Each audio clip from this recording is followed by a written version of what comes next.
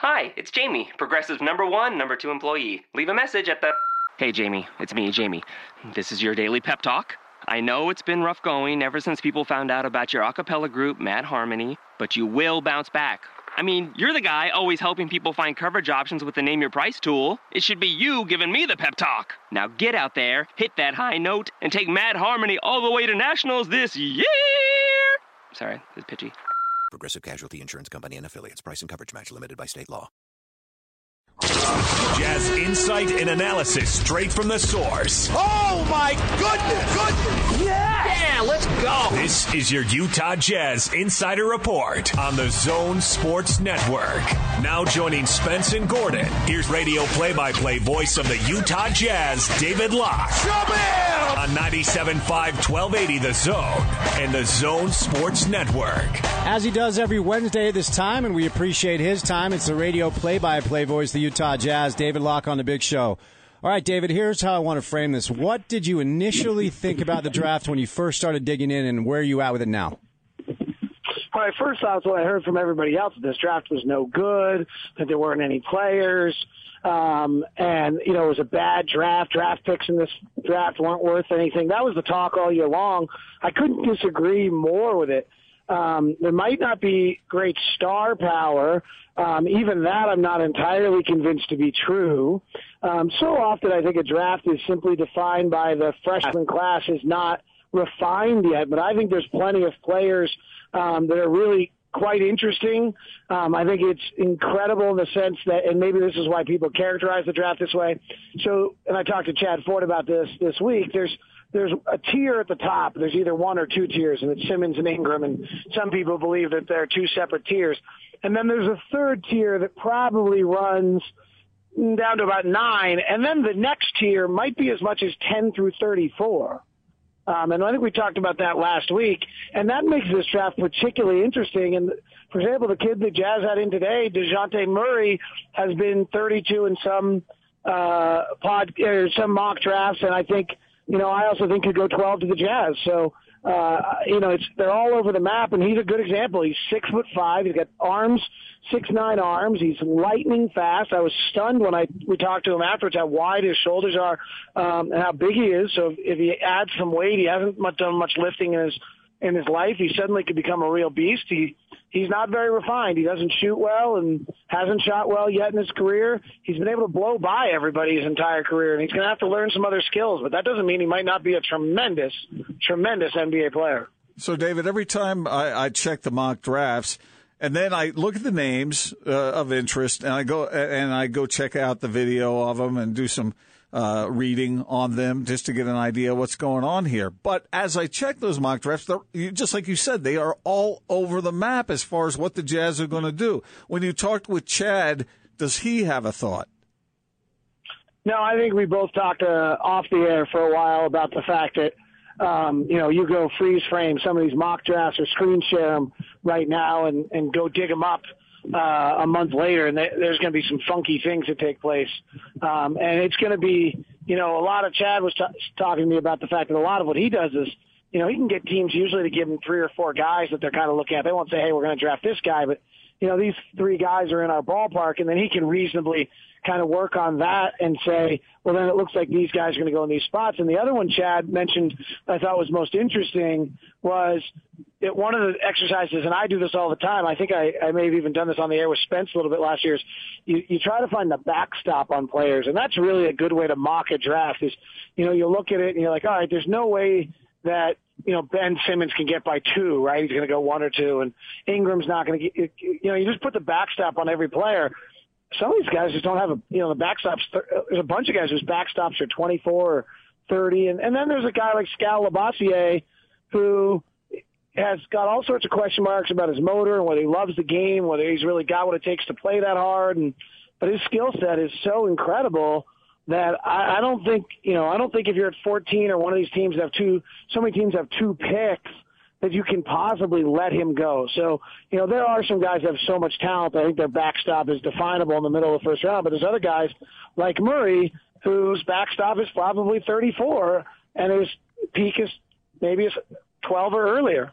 What does it say to you about the college game that guys like guys like Murray that you mentioned, who showed some things early on but didn't have a great year, and even Marquise Chris, both of the Washington kids weren't awesome. DeJounte Murray, who the Jazz had in today, what does it say about the college game that a lot of these kids just don't perform well when they're in school, and then pros get a hold of them and they look at them as top 10 type prospects?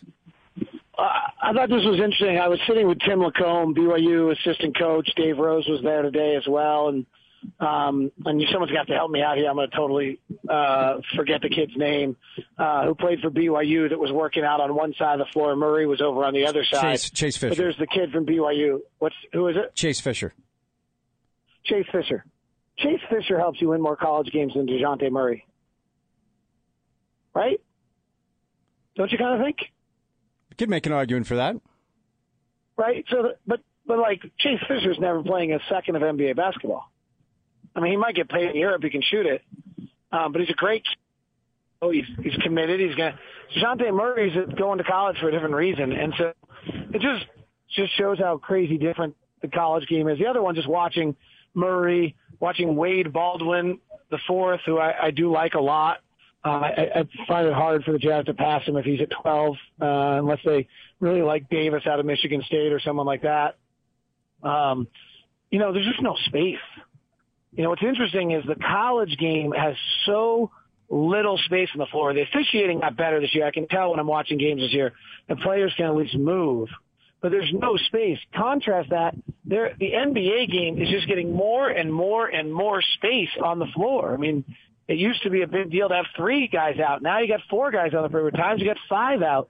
And I start watching some of these guys like Murray and Baldwin who have this incredible length and this great burst, and you just start to think of them in space, and you start to get excited. In some ways, for some of these kids, it's going to be a much easier game for them to play initially in the NBA, for them to become great, and it's going to be whether they have the work ethic and the desire. But to be able to play a little bit, just kind of where their strengths are, there's a lot of ways where the NBA game is going to be better for them than what they had to deal with at college. David, I can't be specific or even characterize it really, but I just have a suspicion that the Jazz might move out of the draft, at least that 12 pick. And I don't even have anything to really base it on. Do you have any, in your conversations with people, are you getting any sense for what Dennis Lindsey might do? The only energy that I get in these conversations leads me to believe otherwise slightly, but it also leads to a draft philosophy that might be different than we've seen in the past, which is I think there's a hope in the organization that they're not drafting in this spot again for quite some time. And so there's a hope and a feeling and maybe a draft philosophy that this is one of our last shots to get another young player who could develop under our tutelage and in our organization. And so, it also might mean, and I can't quite get anyone to totally bite on this, but it leads me to believe that, that maybe a guy we saw today like a DeJounte Murray or Skal Labissiere slips or something like that maybe you're really willing to go shoot the moon a little bit on a player because it's one of your last chances. And if you happen to hit, you're not going to get a player of this kind of elite talent level out of the draft again. So I find myself believing that they're less likely to do something of that sort. The only area where I might change on that is I don't know the impact, but there's a chance that Alec Burks just became untradeable today with that announcement. I don't know if that's the truth. I mean, someone would have to really do medical reports on him, and I don't know how squeamish other teams get on something of that sort. But if Alec is not a tradable asset any longer, then the Jazz don't have a lot of tradable assets to try to make a move to really help their depth or make a big name player. And so then if you're, if suddenly New Orleans, Drew Holiday, Indiana, George Hill, Sacramento, Rudy Gay calls and says, we'd like the 12th pick and we're going to send you one of those guys. Well, now all of a sudden, does that change your opinion? Because it changes your roster so dramatically immediately in what you're doing with that pick. But, I don't know. It's hard. The draft pick fixed salary, this is really, really important. If you've fallen asleep because this is the longest answer in mankind, listen to the next sentence because this is what's important to realize. the salary cap is going up 25%. The rookie scale contracts are still under the same collective bargaining agreement and have not changed at all. Yeah, no, I think that's one of the more underrated elements. We talked about this yesterday. When you can get big minutes and value minutes from guys like Rodney Hood and Rudy Gobert, making a couple of $1 million a year, as opposed to, guys on the other side are getting paid 15, 16, 17 million. I mean, that's smart business, David. That's doing your job. Right. If you can draft, now this is where, Denzel Valentine's not a sexy pick. But he knows how to play the game, and he's probably ready to play, and he doesn't have a lot of upside. He's the contrast to everything we've talked about. But if you go draft Denzel Valentine and you realize that, you know what, for the starting next year and for the course of his entire rookie contract, I know I'm getting 23 minutes a night out of him that are going to be solid and acceptable. If you believe he can defend someone enough to do that, well, then you're getting – and you have the 12th or 15th pick of the draft. He's about 2% of your salary cap for 20 minutes a night. Like, that's incredible. David, are you hearing anything about Dante Exum? And I guess a further question with that is, what do you make of the Jazz's judgments of what they have here? Do they think this guy is going to be a star? What are they in their heart of hearts? I think there's some. I think that most people I've talked to still really believe in him as a star. The universal belief is on his mentality, his will, his brain. On that aspect of him is 100% across the board. Reasonably, I think there's some people who just wonder, he hasn't played a lot recently, and does he come back from the surgery, and how does he come back from the surgery? There's a few people I've talked to who have absolutely not the slightest worry in the world about him and believe he's going to be terrific. So I would say the worry on him is reasonable in the sense that he just had an ACL surgery, and to put your head in the sand and think there's no chance that is ever going to impact him would be stupid. But on all the other aspects, non-injury, personality, mental, universally excited about who they have. Austin informs me, David, that you were so bold and brave as to let the fans and listeners play GM on your podcast. How'd that go? Well, actually, it's been interesting. It hasn't gone great. It's interesting. What I've done, actually, is that people are emailing me as though I'm the general manager of another team and sending me a trade. And then I'm, via email, negotiating with them. And if we come up with a deal, we come up with a deal. And if we come up with a deal, then I'm actually on my podcast revealing it and posting the email exchange both on my Google Plus and my Locked On Sports Facebook page to allow people to react to it and just see. And so on the first day, we traded Dante Exum and the 12th pick for Ricky Rubio. If I'm Minnesota, I'm taking that deal because they still have the 5th pick. It backs up their timeline a little bit, but all of a sudden they would have Exum, the 12th pick, the 5th pick, Karl Anthony Towns, and Andrew Wiggins, and I think they would be working pretty well. I'd probably win Executive of the Year for that. That guy ended up getting a website named after him, fireandywork.com.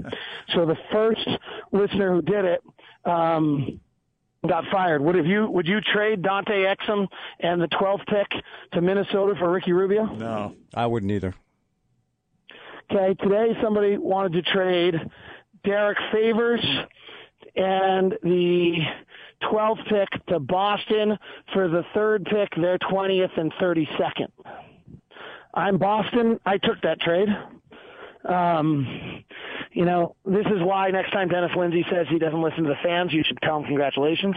If you were the Jazz, would you trade Derek Favors for the 3rd pick, the 12th Favors in the 12th for the 3rd, the 20th, and the 30 whatever?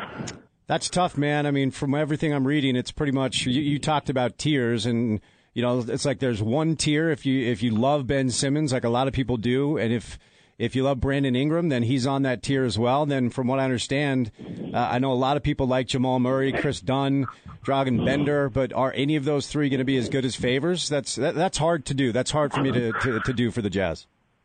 You know, there's only 9 players in the league who average I think what favors average 16 and 8. There's only 9 bigs in the league that average 16 and 8 last year. Yeah, I love when everyone says, "Well, he's a 20 and 10 guy." No, there's actually like one of those guys every year. Right, 16 and 8, while also playing with another center and dealing with significant back, problems is pretty big time. The other one favors. And, we won't know till September. That's what makes it difficult. Maybe you will know before September if you can hold the conversations. He's up for an extension. And the Jazz could use their cap space. The way his contract is, they could extend him. You don't max, in exchange, basically, you rip up the final years of his deal. You up him from whatever he's going to be, what is he going to be at, like 14 or something, to in the 20s. You don't have to max him. So in exchange, the Jazz would get, hey, we're going to extend you in exchange for you not taking the max, but we're also going to tear up your contract that you have right now.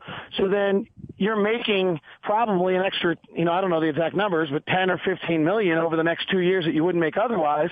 And suddenly Favors is lined up for the next, 4 years here in this market. And that's a pretty big deal. He's one of the few players in the league that's eligible for that extension. And that might be the most prudent way for the Jazz to use all their excess cap space. David, since you are the GM of other teams, whatever team is being offered a trade that the listeners of the podcast are coming up with, as you look at the Jazz roster and as you're trying to improve the team that you're the general manager of, which asset of the Jazz's is most attractive to you? Oh, I want Gordon. Gordon, Rudy, or Favors. That's what I take every trade back to. Everybody wants to offer me Trey Burke, Alec Burks, and Tibor Pleiss, and I'll take and I'm interested in Rodney Hood if I'm the other teams. But I'm going to get back to a lot of, as the Clippers GM, I've taken a lot of calls for the Jazz GMs for Blake Griffin, and his 1 year left on his contract, and I think I've got somebody close to giving me Gordon Hayward and Derek Favors for Blake Griffin. If you had to pay, if somebody was offering you a deal and gave you your choice of those 3 players, which one is it? Gordon? I'm taking Gordon. One is I think he's just far better than people realize. Second, I think if he ever ends up with another player near his caliber next to him, he's going to then get even better. I also think he's far better defensively than we talk about. The Jazz allowed the second fewest points to small forwards of anyone in the NBA this year. And number one, you hear that and you're like, well, that's a silly stat. Yeah, except for the fact it's a silly stat until you look at it and realize that number 1 was San Antonio, Kawhi Leonard. Number 3 was Memphis, Tony Allen. Number 4 was Cleveland, LeBron James. Number 5, I don't remember who it was off the top of my head, but it made sense. Like 4 of the other 5 made sense. So you suddenly look at it and you say, well, maybe Gordon Hayward makes sense. And he's 6'9", he's long, he's got great lateral movement, he's strong as heck for that position. He's one of the stronger. So he's actually a pretty darn good defensive player. He's versatile. He can slide 1 through 3, maybe even 1 through 4 defensively. He's a fabulous passer in a game where you have to pass. So yeah, if I'm an opposing team, the first guy I'm asking for is Gordon, and the second guy I'm asking for is Derek, and the third guy I'm asking for is Rudy. Would you take Gordon even though you might lose him as a free agent after a year? No, because I think if I've traded for him, I'll show him the commitment, unless I'm Milwaukee, and then then I'm in a holy hell city. So just kidding. Or Oklahoma City, which is just a movie set. Then I'd have to be careful. But I think that you have to be a little. Depends the player. Like I think if the Jazz were to go acquire Blake Griffin, that would be quite a risk, right? For the amount you're giving up to go get Blake Griffin, who's on the last year of his contract, who's been in a major market, who's got a major deal, and I mean, there's some real aspects where the small market just wouldn't work for him, and the fact that everyone in the world has cap space. But if I'm acquiring Gordon Hayward and I'm another team, I'd have to assume that I could give him an environment that's good enough to make him stay. And we like I'm willing to pay him. And we like our assistant trainers. We don't want anyone punched in the face. There's always that. Right. Well, I don't know if we really do like our assistant trainer. No, I'm just kidding. I'll leave that one to you. Hey, last thing, then we'll set you loose. The thought on the finals. I mean, look, we've talked about it. Play Channing Frye, okay. Go Mozgov, whatever. I'm just not sure there's an answer, man. I'm really not sure there is. I said to you guys, I think at the very beginning of the series, that the way I thought Cleveland would win a game is that they'd go hit, 14 threes in a game. They'd go 14 for 20. You remember, I think you asked whether there'd be like 80 threes taken or something like that, Gordon. And the Warriors just don't allow them to get enough off, which is another tribute to how great the Warriors are. So yeah, I mean, I think the way they win it is, frankly, I would slow it down and just shoot a bunch of threes if they happen to go in. But I don't know if they can get them off with the way the Warriors switch defensively and they can't get an edge. The other one, this gets a little Xy and Oey, but they just don't have the creativity they need to have. You got to be running some off-ball screens and off-ball interchanges to create some switches early that can then create the matchups that you want on the ball, to create some action and work yourself deep into the clock to do that. Tyronn Lue's answer, which is, we'll play fast before the defense gets set, sounds like 7th grade. We'll be a little more sophisticated than that and run LeBron off a Curry, off a Kyrie Irving pick early in the possession off the ball while it's being while maybe Dellavedova's in the game to take care of the ball, which then gets, Curry switched on LeBron off the ball, and then you run some things out of that, or there's got to be some off the ball creativity before that gets the interchanges before you get on the ball. And then also, if you watch the Warriors, they just make you if you're going to switch everything on them, they make you make 3 or 4 decisions individually as well as collectively that it's just too hard to keep up with, and you've got to do some of that same stuff if you're Cleveland. But no, I think this is a tribute to the greatest regular season team and most dominant team we've had in the history of the game, and it should also be a tribute to how great the Spurs and the Thunder are. No doubt, David. Cleveland's the 4th best team in the NBA. Yep, we would agree. Best. David, thanks for the time, man. Keep up the great work. We'll chat again. See you guys. David Locke, radio play-by-play voice of the Utah Jazz.